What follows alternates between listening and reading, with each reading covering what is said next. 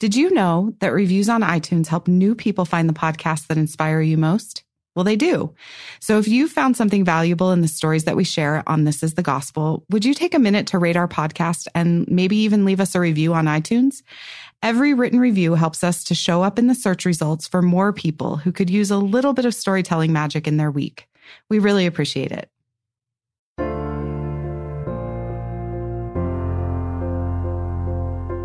Welcome to This is the Gospel, an LDS Living podcast where we feature real stories from real people who are practicing and living their faith every day. I'm your host, Corinne Lay. In November of 2018, I was mindlessly scrolling through Facebook, as one does, when I saw a post from a friend of mine that made me stop in my tracks. Sherelle was someone I had known in my young single adult ward when I lived in Salt Lake City the very first time. And to be honest, I'd assumed she was from Utah like everyone else. I had no idea that she was originally from California. And now I was even more surprised to discover that she had grown up in the town of Paradise, a town that the world had just watched burn to the ground in less than 72 hours. Sherelle's post was simple. She said, "Yesterday, my hometown of Paradise was devastated by a fire. Everything is gone. The house I grew up in, the schools, churches, hospital. My heart is broken for that beautiful town." For years, social media has put disaster after disaster in front of us. There are earthquakes and tsunamis and mudslides, all of them devastating. But this was the first time that disaster had truly affected someone I knew personally. And it was sobering. A few weeks ago, our LDS Living team had the opportunity to travel to Paradise to gather some of the stories of survival and hope from that infamous campfire. And as we drove through the town, I was struck by the chaos and randomness of fire.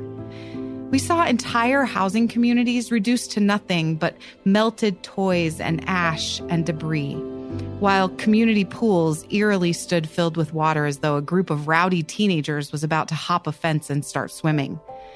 Men and women in hazmat suits moved around the toxic, burned-out homes and businesses, while right next door, the Walgreens pharmacy looked completely untouched by the fire. It was really hard to imagine what Paradise might have looked like before that sweeping disaster. So I asked Sherelle to paint us a picture of the Paradise she once knew. Here's Sherelle. When we moved to Paradise, California, it was a small town. They had just one movie theater, one bowling alley, one junior high, and one high school.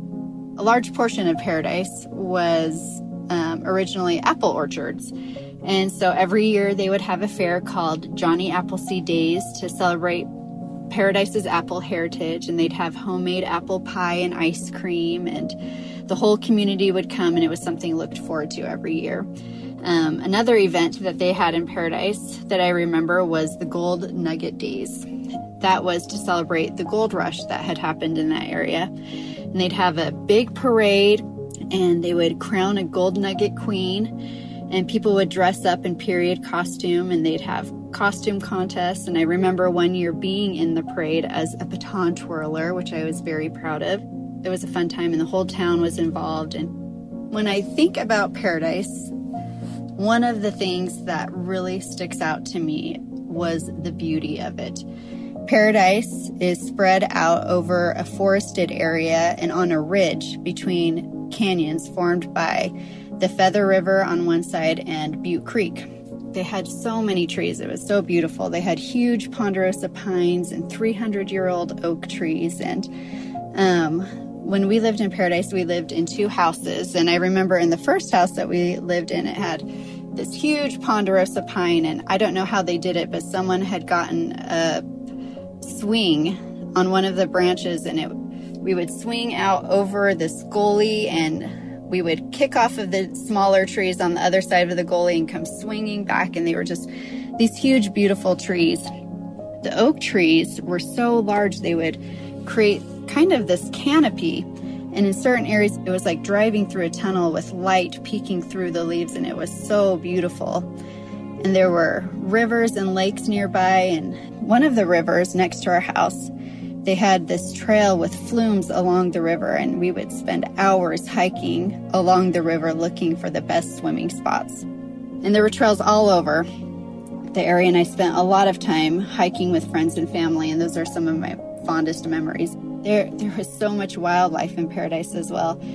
We would frequently wake up to 10 or more deer in our yard.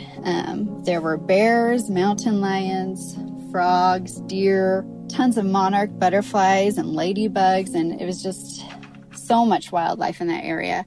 In fact, I remember one time babysitting in a particularly forested part of Paradise and having to rush the 3 kids that I was babysitting into the house because they had a bear in their yard. So there was little to no light pollution, so you could go out and see millions of stars and the Milky Way so clearly.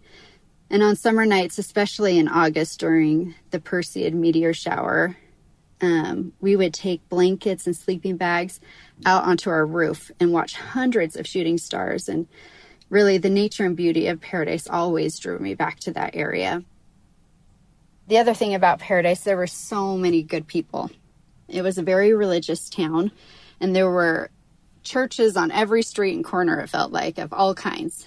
And there were 3 wards there, which was a lot for a small town. And while I was there, the youth group was actually larger than it is here in my current ward in Salt Lake City. And it was a tight-knit group and definitely a ward family. All these families contributed to me and my family and helped make me who I am today. And it was in Paradise where my testimony of the gospel really started to form. I remember being in a youth Sunday school and my teacher having a lesson on Joseph Smith, which I had probably heard a million times before. So I remember particularly on that Sunday feeling a warm feeling and feeling happy. And I told my teacher I was feeling that way, and she told me, "That is the Holy Ghost telling you that Joseph Smith is a prophet." And I knew it was true. And having that experience helped me to recognize the Spirit later in life because I remembered that feeling. When I first heard about the fire, I was hoping it was a smaller fire like previous ones. Then I got a phone call from my sister who lives in the neighboring town of Chico, and she told me that most of the town had burned within 4 hours. It was the most sinking feeling I've ever had. And I remember one of the first images that I saw was a picture of the church building that I had gone to church in, the ward house, in flames and burning down. It's hard to explain how I felt, but I remember crying, and I just remember all these memories came back. All of these events that had happened there, and I just felt such a feeling of loss. And almost everyone that I knew had lost everything, their homes, everything. I mourned for those families and for all that they lost and for the beauty that was lost in the fire. Also, at the same time, I started hearing stories about all those who were helping and the tremendous outpouring of aid and kindness. And I heard also so many stories of miracles that happened to people. And it was such a relief seeing the hand of the Lord helping the people of Paradise and to see the love that He has for all of His people.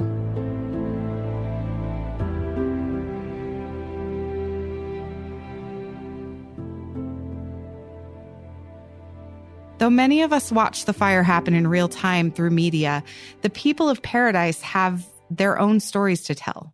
And in this episode of the podcast, we get to hear from them.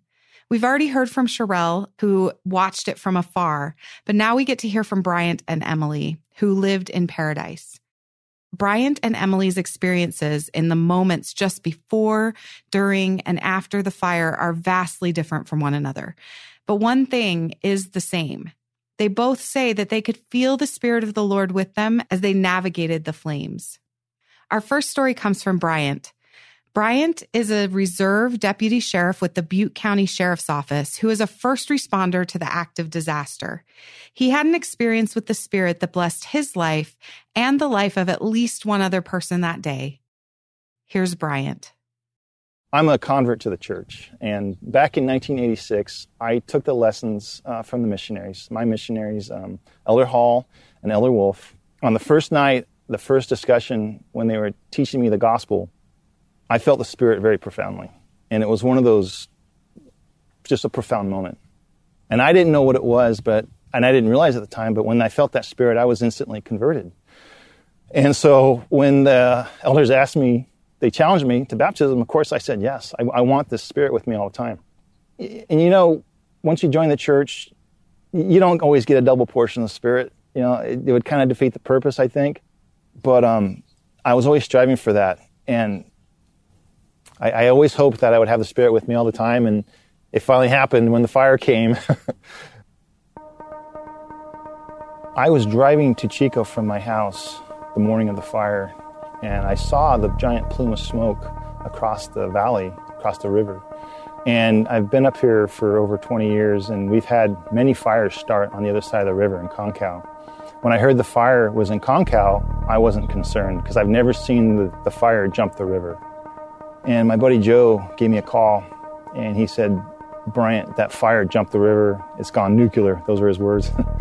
And when I heard that it jumped the river, I knew this was going to be a bad one. So I jumped in my car and I went straight back to my house in Paradise. On the way up the hill, all the roadblocks had gone up. And by the time I got to Paradise, there was smoke. There was mass evacuations. It was in full swing. The evacuation was in full swing. So I drove to my house and I put on my uniform and I just went straight to the nearest intersection by my house, and I just started helping some of the other deputies who were already there directing traffic. And at that point, the traffic was completely gridlocked. It was just packed because everyone was evacuating out of Paradise and Magalia. So I was at that intersection for, 3, 4, 5 hours. I can't remember exactly. But finally, the traffic cleared. And when the traffic cleared, we could see the fire. It was 100 yards from us. It was coming. And so at that point, our sergeant said, okay, the intersection's clear, deploy. And the sergeant just started sending different people to different areas. So at that point, I partnered up with a guy, and we just started evacuating, just house to house, door to door, street to street, getting people out. When I left my house that day, I didn't think for a second my house was going to burn up. But we're doing our evacuation, and I saw someone had put a sprinkler on their roof. And that's when I started thinking, maybe I'm going to lose my house. So I told my partner, I said, hey, on our way home, I want to stop by my house, and I want to put a sprinkler on my house. Maybe we could save my house.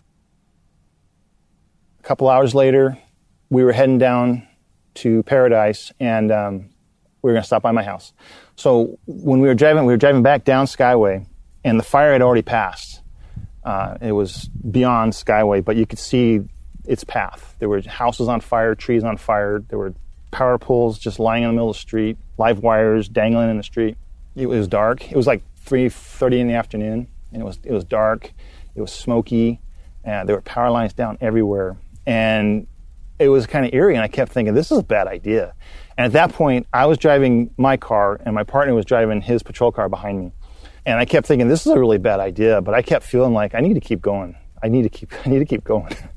And so when I turned onto my road, the first two houses were completely engulfed in flames, and the wind was blowing towards my house. So the first two houses are on fire, and then the third house was my neighbor Mary Ann's, and then the fourth house was mine. When I got to my driveway, I was relieved because I saw that my house wasn't on fire. So I thought, okay, good. I'm going to save my house, right? Then I looked at Mary Ann's house, and the flames were just, from the second house, were just billowing right into her house. I'm like, oh my goodness. When I parked my car, I looked across the street, and I saw my neighbor, this little old lady, and she's just sitting there in her driveway all by herself amongst the flames, and I thought, and my heart just sank. I'm like, oh my gosh, there's my neighbor. She's 80, 90 years old. And so I ran over to her, and I'm like, are you okay? And she's like, yeah, I'm okay. I said, can you drive your car? And she says, no, I can't drive. I said, well, where's your husband? She says, well, he left that morning to go to Chico, and then when the fires hit, the roadblocks went up, he couldn't come back and get me. And at that point, my partner Aaron pulled up, and he sees me talking to my neighbor, and he comes running over. He's like, Bryant, go try and do what you got to do to your house. I'll take care of her. So I ran to my house with the intentions of putting a sprinkler on my roof. But when I went to turn on the faucet, there was no water pressure. So I couldn't. I couldn't put a sprinkler on my house. So I ran in my house. I grabbed a few personal items out of my safe. And then I ran back up to help Aaron. And when I was going back up there, I saw Aaron with my elderly neighbor in his car. And that's when the thought came to my mind that our Father in heaven was looking out for his daughter. And so we had the opportunity to help her. And I'm grateful for that. I felt the Spirit so profound. It was, for 2 weeks, I never felt scared. I was at the right place at the right time. And if I wouldn't have been working that day, I'm sure someone else would have stepped up and helped out my neighbor. So we're all God's children. It doesn't matter who you are, where you live. We're all God's children, and Father in heaven loves everybody.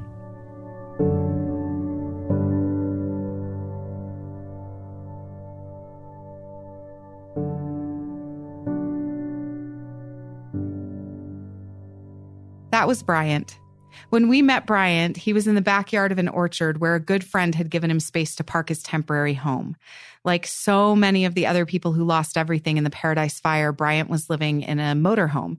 And he was quick to note the heroic efforts of every first responder to the fires, many of whom, like Bryant, had lost everything themselves as they helped others make it to safety.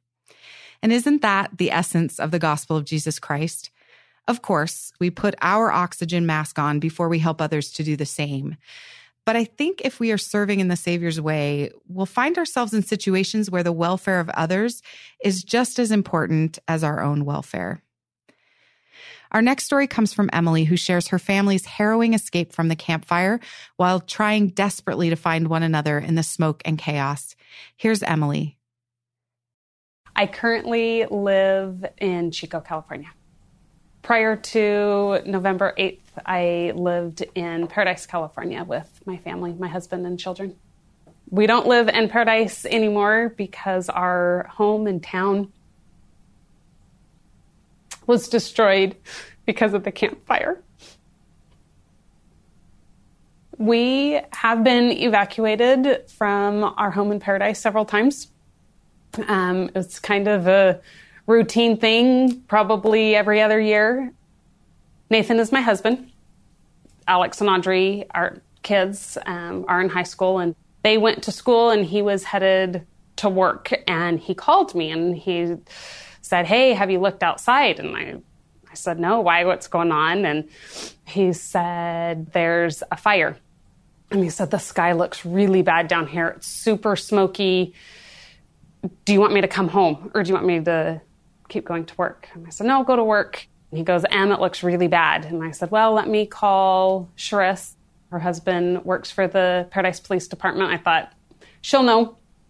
And so I called her and said, "Hey, have you talked to John, her husband, about this fire? Do you know anything about it?" And she goes, "Yep, I talked to him not 5 minutes ago.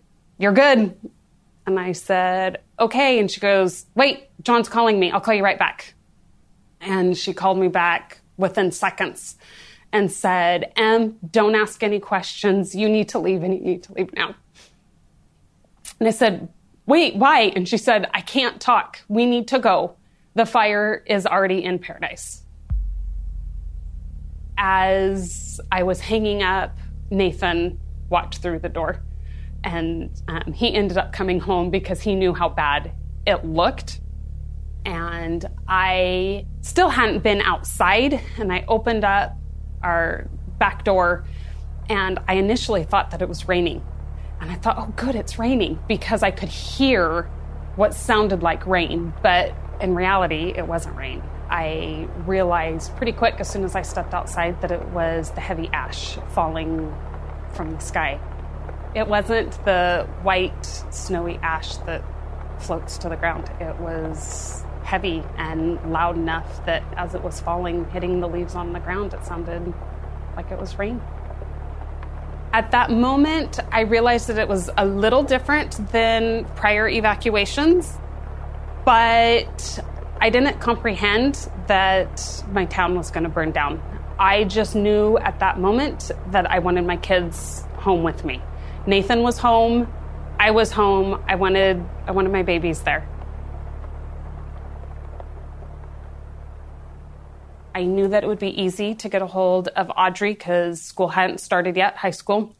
But Alex goes to Butte College, and it doesn't have great cell reception there. And so my heart instantly sunk when I realized I don't know if I'm going to be able to get a hold of him. And so I tried calling, and I couldn't get a hold of him. Both Nathan and I just kept calling Alex and sending him texts and just said, wherever you are, I don't care. Just you need to get home, and you need to get home now. Not having that communication and not knowing where he was, the moment that Nathan got a hold of Alex, it was just a huge sigh of relief. Nathan told me that he wasn't down at Butte College. He was at the high school. His college class got canceled. And so he was at the high school with his sister. And so Nate said, grab your sister and come home. And so the second they got home, it was just huge sigh of relief and, okay, we're together. We got this. Them being older, it was like, grab some pajamas, grab some clothes. Nathan and I were on the phone talking to clients. We take care of seniors. And so we were talking to clients and family and neighbors, trying to tell them that they needed to evacuate because we didn't know if they were aware. In between phone calls, I was like thinking to myself, okay, what do I need for the next 3 to 5 days? Not what do I need because I'm never returning home. We have 3 drivers, so we thought we're going to take out 3 cars because we want as many cars as we can drive out. We're ready to leave, and our phone rang. And it was a dear friend of ours that is like family. My kids call her Grandma. And she had called me and she said, hey, Em, is there any way that Nate or Alex can run over to my house and help me get a painting off of a wall that's really special to her? And I kind of hesitated for a second, and I said, I don't know, hold on. And I asked Nate, and he kind of looked at me, and I looked at him, and said, yep, Alex will be right there. And so we told Alex, go straight to Grandma Shauna's house and just go straight down to Chico and meet us at our office. And so he left, and Nathan left to go over. My mom has a 5th-wheel trailer, and every time we evacuate, we get the 5th wheel because we can live in it. And so Audrey and myself and our dog were at home, and Nate said, you need to go. And I said, yep, I'm going to go. And I went back to the bedroom, and I kind of stood in my bedroom, and I looked around. I thought, is there anything else that I need to grab? What do I need? And I didn't grab anything. And then I went downstairs where I have a box of all of our kids' pictures from being younger, and it's kind of back in a corner. It's in the storage room, and I thought I should grab that. And then I thought, there's so much stuff in the way, and I don't want to make a mess. I don't want to have to come back and try to put it all together. And so I thought, no, it'll be fine. And just as I was thinking that, Nate called me again, and he said, Em, have you left? And I said, no, I'm just standing here. I'm just trying to think what else we need. And he said, you need to go now. You are not grabbing anything else. You need to leave. Why aren't you gone? And I said, okay, I'm leaving. And he goes, no, I'm serious. You need to go right now. I said, okay, I'm leaving. And Alex called, and he said, Mom, I can't do this. I said, you can't do what? And he goes, I can't go to Grandma Shauna's. And I said, okay, why? What's going on? And he said, Mom, trees are exploding. I said, what do you mean trees are exploding? I said, you mean trees are on fire? And he goes, no, Mom, they're exploding. I said, I don't understand. And he said, Mom, there's a tree just perfectly fine, and then it just explodes and is gone. He said, they're not even on fire.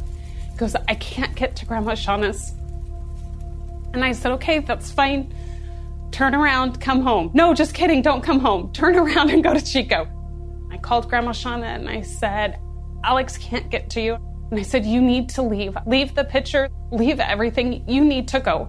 And I hung up the phone. And so Audrey and I and my dog we're getting ready to leave, and I opened the front door, and it was darker, and the wind was just amazing. I mean, I remember thinking, okay, I know this isn't a tornado, but I can understand how tornadoes are so powerful.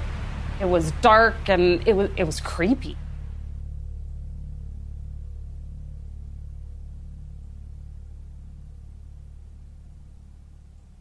At that moment, I didn't have the thought of, oh, I should go back inside and grab certain things. I didn't grab my wedding ring. There's a few items that, had I known, I would have grabbed before I got anything else. And so I started driving, and I was just a block from the house, and Nathan called me again. And he said, Alex just called me, and he's stuck in traffic. And then I was like, but wait. Where's Alex? How's Alex getting out? And he said, I told him to get out of his car and run. And I said, run where? Like, where's he running to? And he said, I told him to run to me. And I was like, he can't run. He's got asthma. He can't run that far because it's a good distance. And he goes, he doesn't have a choice. And you don't have a choice. You just need to start driving towards me. I said, okay. I got to a part of the road where there's a sharp turn and a little cliff on one side and a mountain on the other side. So it's just, two tight lanes. And there's never cell reception there, ever. And all of a sudden, it was just deadlock traffic. And Audrey is in the passenger seat, and she goes, Mom, what are we going to do? And I said, we'll move. It'll just be a minute. I don't know how long I sat there. It wasn't creeping along. We literally did not move. And again, I'm in the dead zone, and then my phone rings. Caught me off guard, and I looked at it, and it was Nate. And he asked me where I was, and I told him, and I said, but we're not moving. And he said, you need to leave your car. We need to go. I was like, I can't leave my car. And he said, you need to get out of your car, and you need to walk to me. And I said, Nate, I can't. And I can't leave my car in the middle of the road because, I'm thinking I can't block everybody behind me. I can't pull off the road because there's nowhere to pull off. And he said, you have to leave your car and you have to come to me now. I thought, okay, I have to get to Nate. And I thought, well, there haven't been very many oncoming cars. I'm just going to blindly drive on oncoming traffic to get to the next little street. And so I said a little prayer that I'd be able to drive on oncoming traffic. And it was just a short little curve, but you couldn't see anything. Drove around the corner, and there was no cars, and I parked. And when I parked, and I got out of the car, and I got Audrey, and I got our dog, and we started walking as quick as I can walk because I don't have a good leg, and so I'm kind of walking as fast as I can. And I remember looking up, and it was at that moment that I realized how serious it was. And it was dark, and I remember thinking, this is hell. This is living hell.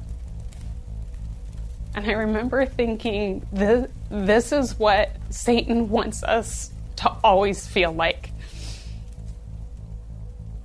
And at that exact same moment, as I thought that,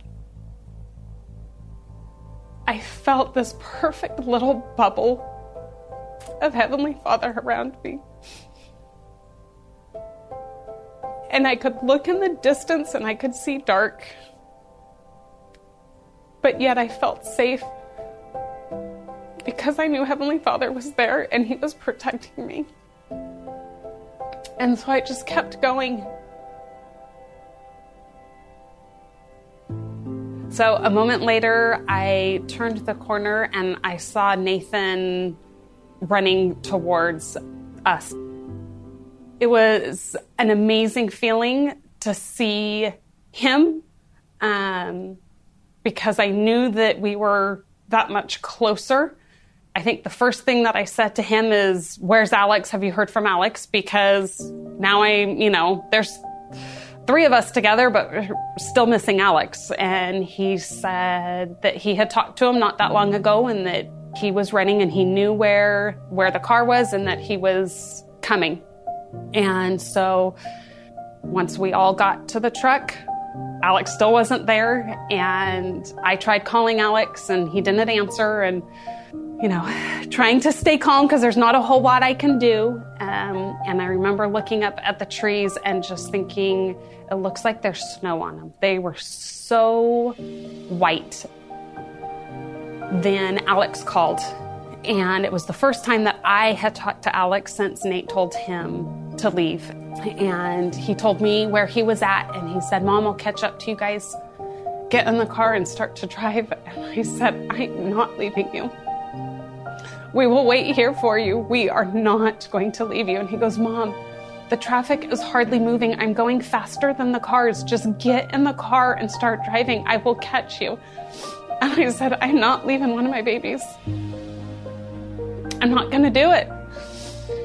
And so I hung up the phone and Nate said, "I'm going to run up towards Alex." And just a second later, he turned around and he yelled at me, I see him. Get in the car, quick." And Alex was there really quick, and he's not a fast runner. Alex has asthma, and I asked him, as soon as he got there, are you breathing okay? How are you doing? And yeah, I'm fine. I know that it was Heavenly Father protecting him. Once we were all together, there was a sigh of relief. Okay, I have everybody together. We're not safe, but at least we're all together. We lost just about everything. We made it out with one car, and we made it out with ourselves, which, is obviously the most important thing, but at the same time, it's still hard to lose your things. And it's hard because a lot of my childhood things and things of my dad passed away when I was a teenager, are all gone because my brother lived in Paradise and he lost his home, and my mom lived in Paradise and she lost her homes. I think for people who aren't from this area, it's hard to comprehend the pure devastation. Even living through that day, going back and looking at videos and pictures, I think that's not what it was like. It was so much worse. Even though we have the most important thing, which is our family, it's still hard to know that we came out with pretty much just the clothes that we had and the vehicle that we were able to get out with. Even now, when I think about all of the items that I lost, it's devastating. And 3 months later, I'm still thinking of, I didn't think about that. Or, I think probably for years, I'll constantly be like, yeah, I don't have that anymore. And I think part of it is I think about my children and my future grandchildren, that I don't have those things to share with them. I have the memories, but I can't really pass down memories. And so it's devastating. I think it's really easy to be mad at God and be mad that everything is gone. It's not just yours, it's your friends, it's your neighbors, it's your church family, it's your schools, it's your entire town. But I know that if anyone just tries a little bit to see God's hand in their lives, they will see 100 ways that God has helped them. And it's not going to be a short process. We all have a lot of grieving to do. And I think everybody's going to grieve differently. It's going to take different ways. It's going to take different amounts of time. But God, He's there, and He will be able to help everybody through it. He knows everything that we can handle, and with His help, we'll be able to make it through.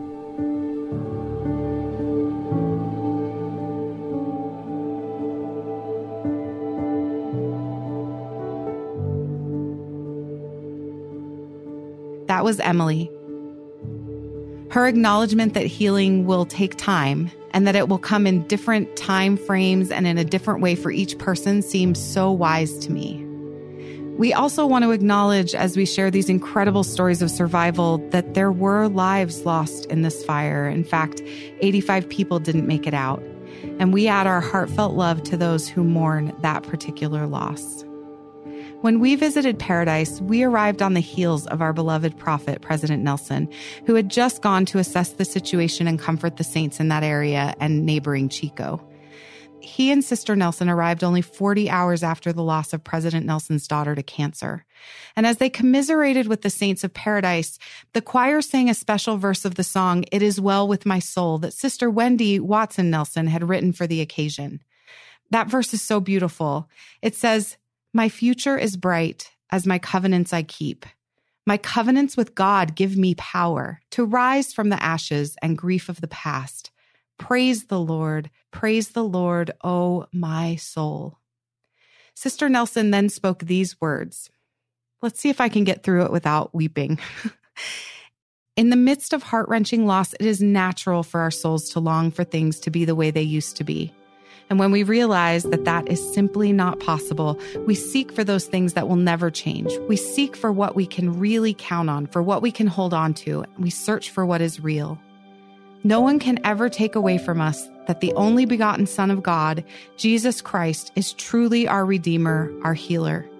How anchoring is it to know that the commandments will never change and that our covenants, if we live worthy, will always give us access to God's power. What else can we count on? What else is really true?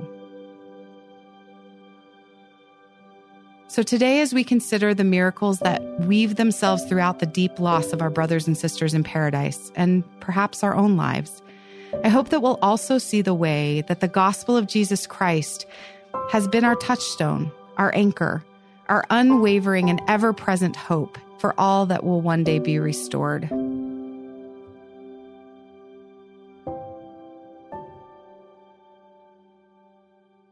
That's it for this episode of This is the Gospel. Thank you to Bryant and Emily for honoring us with their stories and experiences.